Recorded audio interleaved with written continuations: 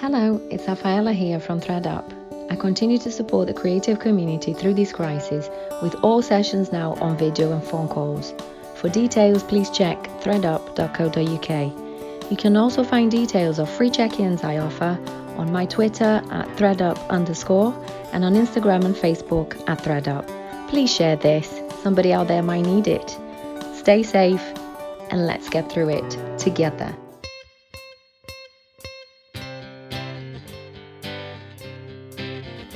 Welcome to Psychomedy Daily Dose, the spin-off series of short episodes of Psychomedy during this time of shutdown of the live comedy circuit due to coronavirus. I'm Nathan Cassidy, stand-up comedian and Bachelor of Science in Psychology. And 3 times a week now, on Tuesday, Thursday and Saturday, I'm going to be talking with a different comedian about the current situation, along with passing on some hopefully really helpful and positive strategies and coping mechanisms from the counselling professionals we partner with at threadup.co.uk. They're there to support you, and if you'd like to support this podcast, if you're enjoying what we're doing, please go to patreon.com/Nathan Cassidy. I'm hoping that by sharing experiences and some positivity with comedians, we can all get through this together in the best possible way. Joining me today on Psychomedy, it's Eleanor Tiernan. Eleanor, hello. Hello. Hello. My Hackney neighbour, how are you? Yeah, I'm good. Yeah. How are you? I'm good. We had the most socially distant of chats, I thought, in the queue for Marks and Spencer's the other day. So we're clearly both doing okay. Still queuing for Marks and Spencer's. It's the only shop you can get into, though, isn't it? It's like anything else. It's like an hour queue around here. It's, Yeah. Did you get one of the iced lollies that day? I refused, and when he went past I thought, no, I don't want that, and then 2 seconds later I thought, I do want that. Oh no. I can't call her back. That looks embarrassing. Yeah, I had a similar, but I was right at the top at that point, so I didn't have too long to wait, but I would I definitely think it was a good thing to go for a while back. That was great. That's the Marks and Spencer's difference. That's what you pay for, the extra. The free 10p lolly. So yes, I didn't ask you much in that very socially distant chat when I was shouting at you from a distance. So how are you? How have you been for the last 10 years? How long has it been now? I'm not sure. It's been fine. Yeah. I guess probably similar to a lot of people. It's like such a change of pace. It took a while to adjust, and initially I was a bit I found myself frantically searching around, kind of what am I going to do, what's going to be my thing, my lockdown thing. And I started trying to do a podcast, and I got 2 episodes in and I realized I don't have anything to say. I was doing this. Yeah, I was just doing this like little end of the day podcast, and I would You hadn't done anything. You hadn't done anything, had you? Yeah, I did 2 days, and I realized this is going absolutely nowhere. What am I doing? So, having signed up to hosting and all that stuff, I ended it. Put it out as a weekend. That's why I'm doing it this way round. If you ever ask me a question like, what have you been up to? I'd panic. I'd be like, nothing, obviously. Nothing. I've got nothing to say. I've got 2 kids. I'm just looking after my kids. That's it. Can I go now, please? That's very clever. Yeah, that was my mistake.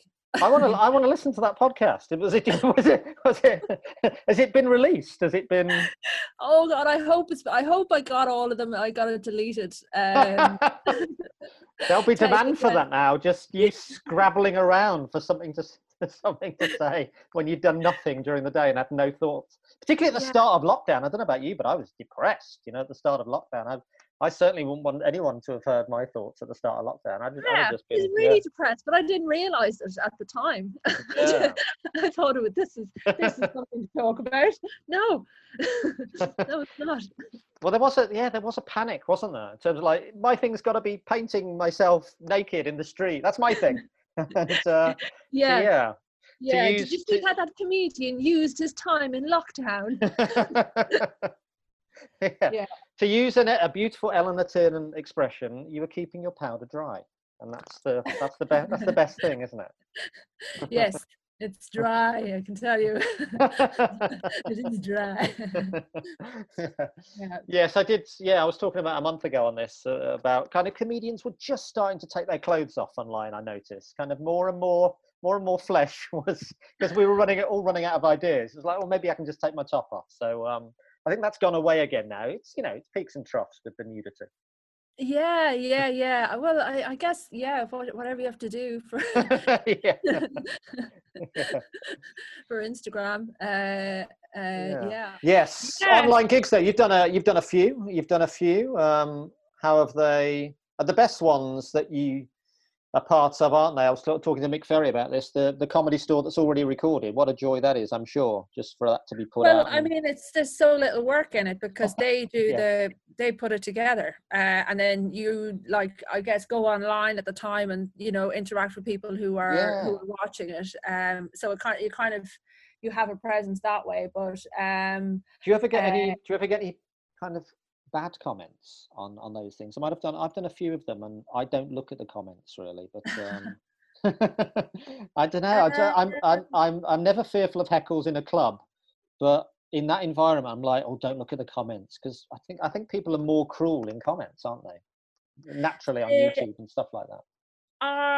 Possibly, but yes, definitely on YouTube, and I have noticed recently, like, I have a YouTube channel, but I've enabled comments, and then the comments just come up as a notification on my laptop, so I could be in the middle of working or something. This person just commented on your YouTube video, and it's the most degrading situation. But the thing that they don't realize is that they describe me in the third person in the comments, but I just wish they don't realize that they say, oh, she's got her facts wrong, you know, and I might, you know, comment underneath it, you're actually talking right to me, you can you've actually got your facts wrong on it. As regards I think people are generally quite nice so far. Yes, I'm sure they are. Seen. I'm sure they are.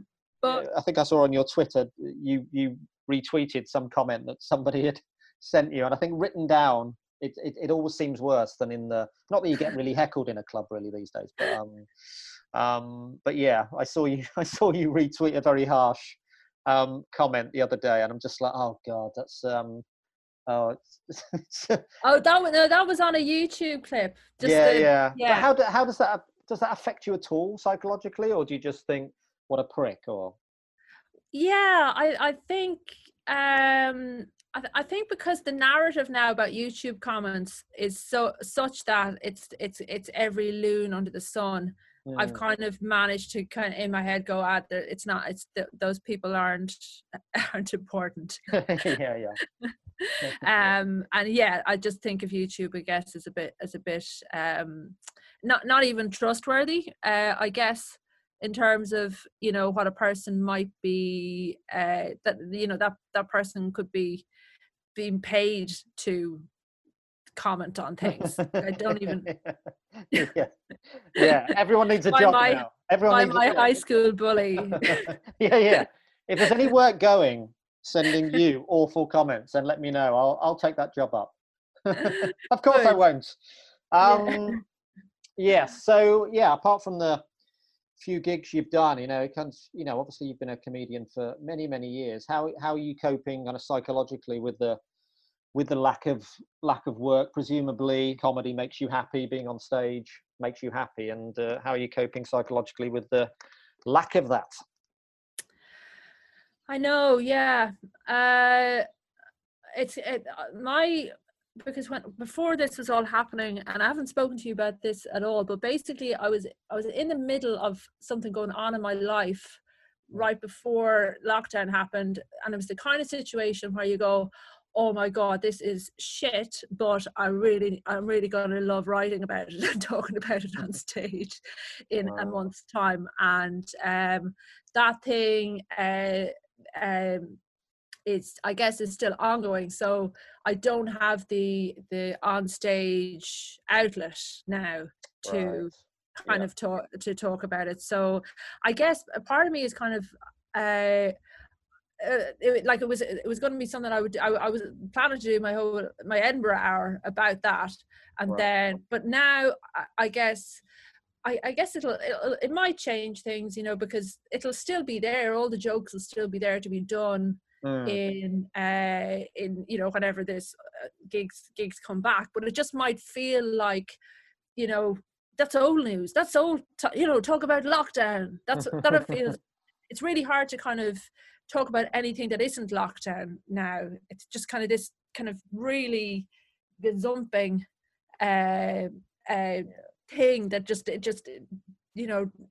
it just takes precedence over everything else, and I guess I resent it a bit. I'm sure when it's over, people will want to hear about anything but lockdown. I'd have thought, but I mean this particular thing that you were going through. I was talking to. I don't know whether you want to give any details. I'm sure you don't. But I was talking to Brendan Burns about. He's been going through a very serious thing, kind of 6 months, a year ago, and we were talking about putting it into comedy or not.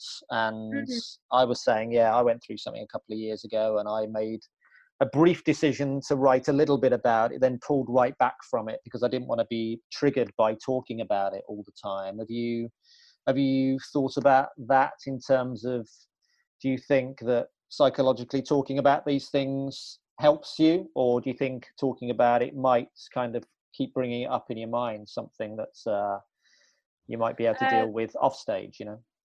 This kind of thing. Well, basically, no. I don't mind saying it, but I'm reluctant to make things about me. But basically, it's about you. This. Yeah. This is why my podcast was no good. I'm reluctant to talk about me, so good night. Yeah. But I'm not. I refuse to have any guests on the show. Yeah. But basically, I've come out of the closet, and so this was something that I had kind of been wrestling with for a very long time, and I was I guess always a bit kind of, I guess, avoidant in stand-up. I talked about a lot. I would talk around the issue an awful lot, but I never kind of really kind of was like the direct route. This is the kind of shit that is going on in my head. This was, I guess, it came to a head for me in February and March, and I'm so late doing this in life. That was part of what delayed me, for so long. Like once I got past 30 and I hadn't kind of dealt with it, I was like, well, you can't come out over 30. It's ridiculous. It's just a ludicrous thing to do. But then it wasn't going away. So another decade passed, and suddenly I'm over. Doesn't go away, does it? Doesn't go away. Yeah, that's what I thought. Yeah, I can definitely attest to that whole theory. Definitely won't go away. And I just had, I guess, the last year I had kind of maybe gotten a little bit more philosophical about, and not taking myself so seriously, I think was where I needed to go in my head. And then just a few other things kind of happened at the same time. And then Philip Schofield came out in February, and I watched that and I thought, oh my God, Philip Schofield come out.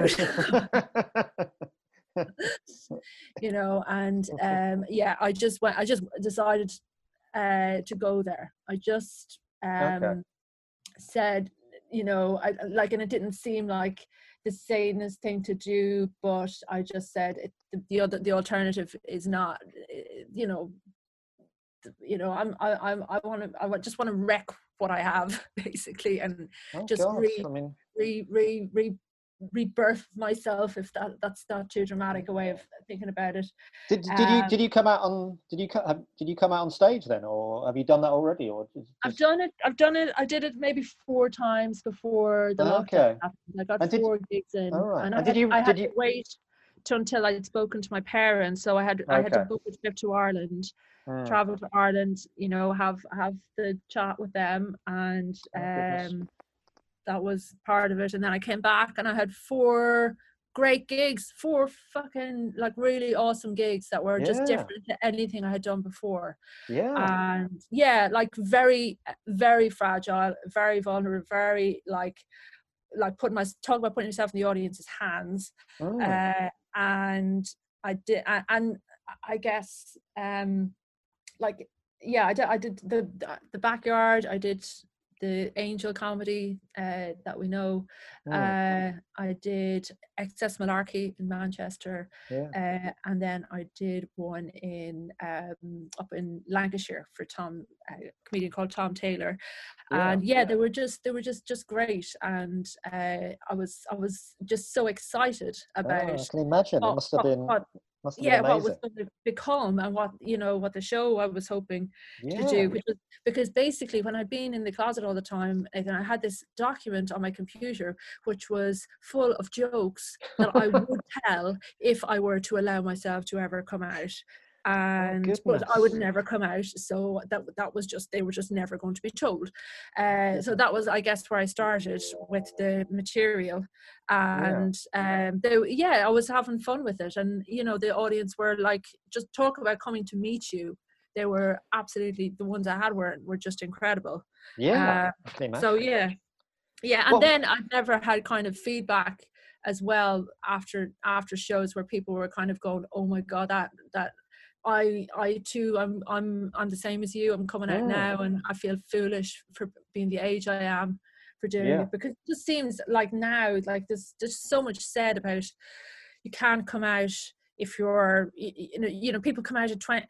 You're 20 is late to come out now, because teenagers are so kind of on this, issue, and was that one of the main reasons that was holding you back in later years? You just thought, oh, it's too old to come out, or absolutely, what was it? Yeah. Was that the main thing holding you back, or was any kind of family or society issues holding you back as well?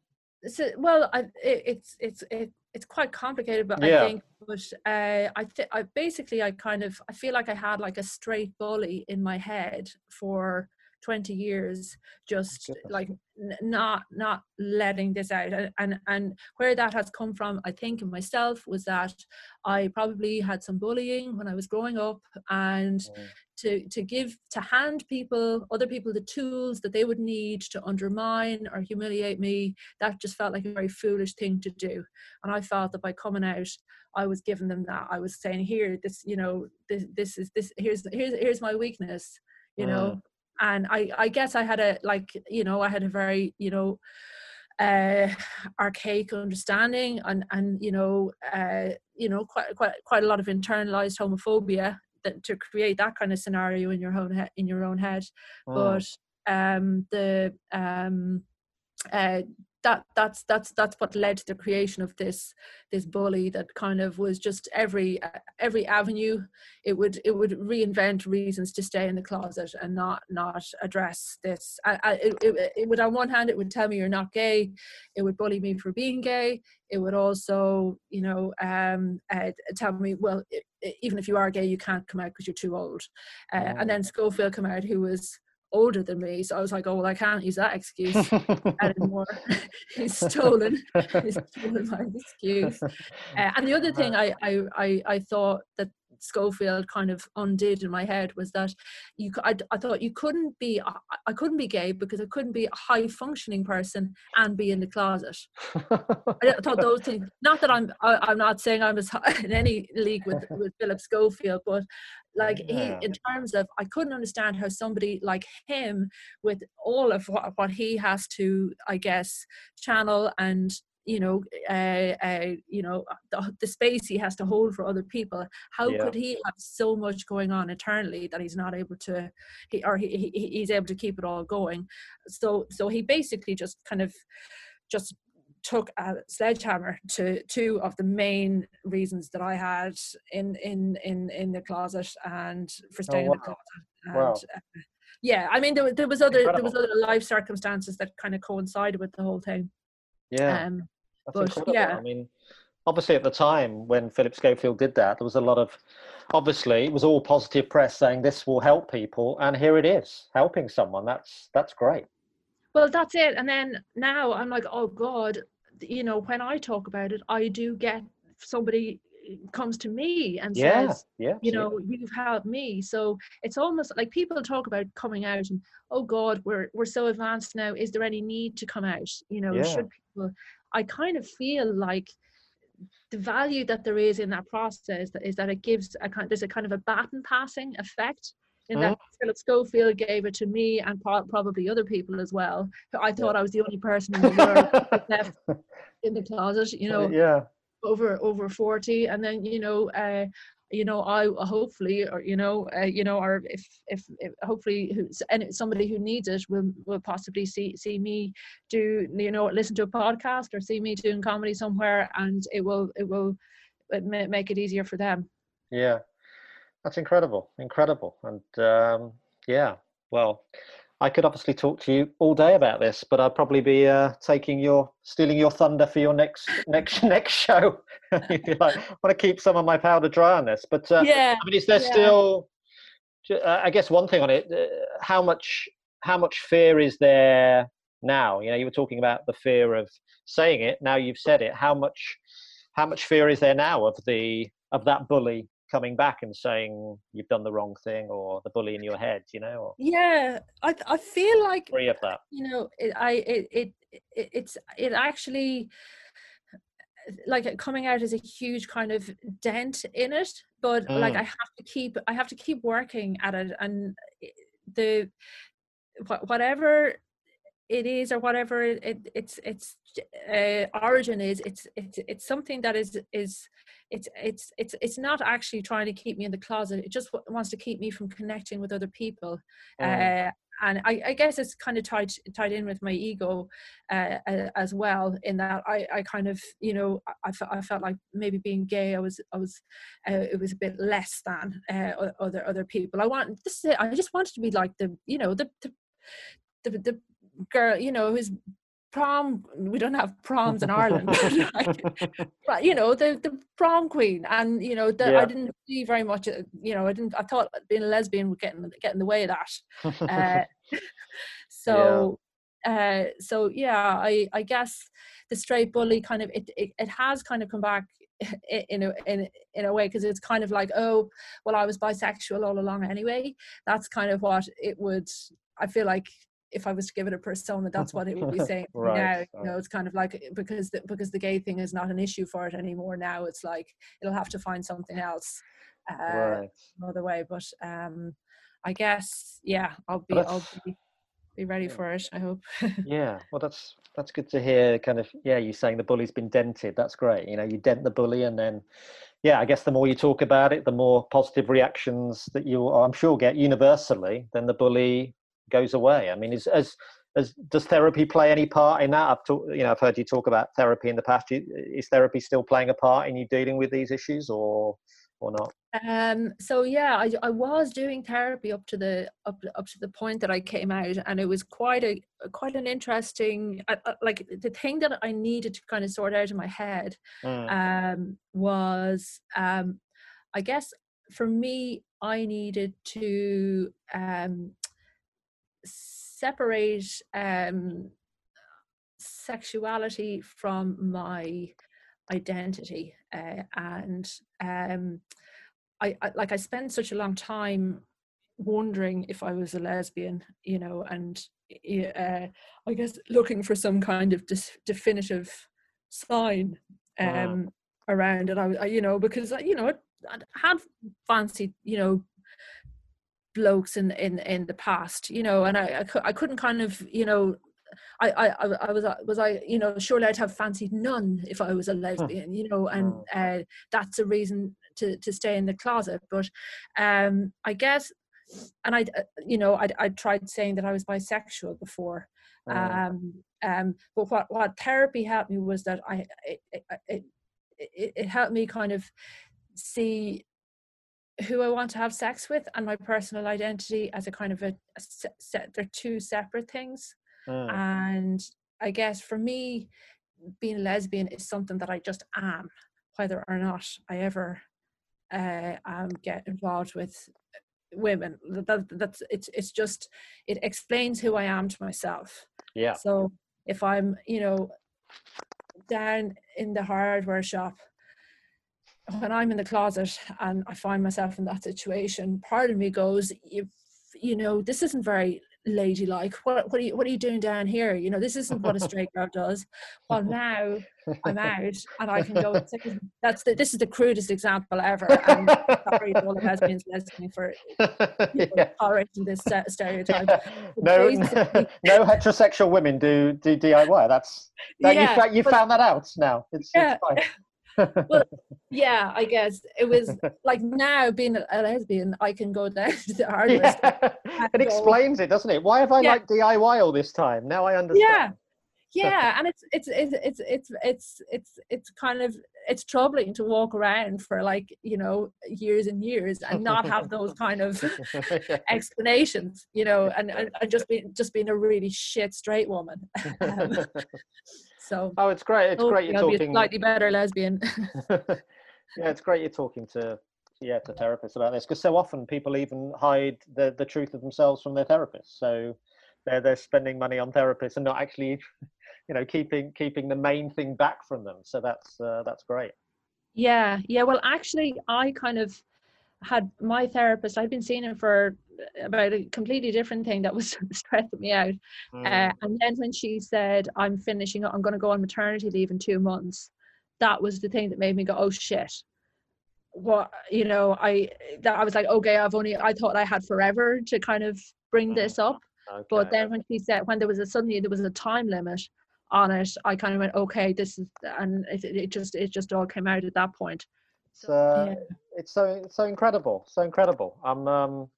I feel like if we're allowed to do it, the government rules, I want to rush over the road and give you a big hug, because I just think, this is incredible, and incredible for you personally, and incredible for your career and everything else. As you say, talking about it in those 4 gigs must have been amazing, and the reaction and helping people, and stand-up, and particularly your type of stand-up is about being honest, isn't it? About so it must be incredible to think, now I can be 100% honest with the audience.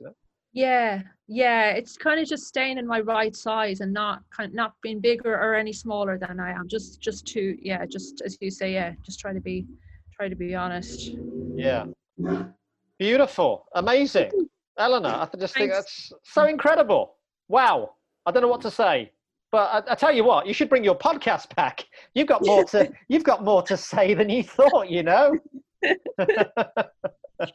I don't know if I'll let you podcast about it. Yeah. I think it's coming back, Eleanor. I really do, yeah.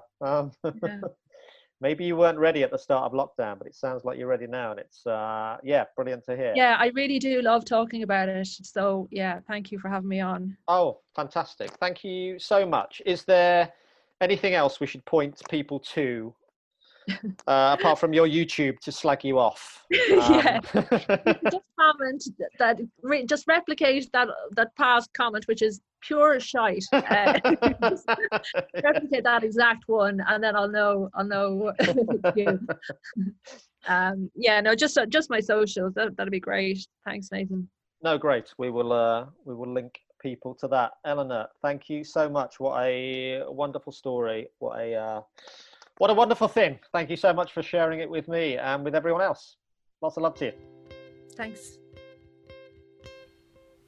Wow, the amazing Eleanor Tiernan there.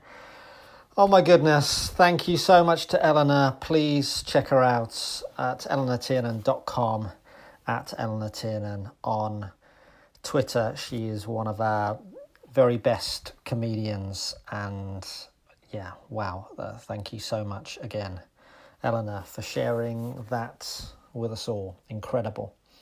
So that was our show for today. Join us again on Tuesday for more Psychomedy. Please listen back on all the daily shows, all the main shows. Please give us a 5-star review. Please spread the word. Psychomedy is produced by Mike Hansen at Pod People Productions.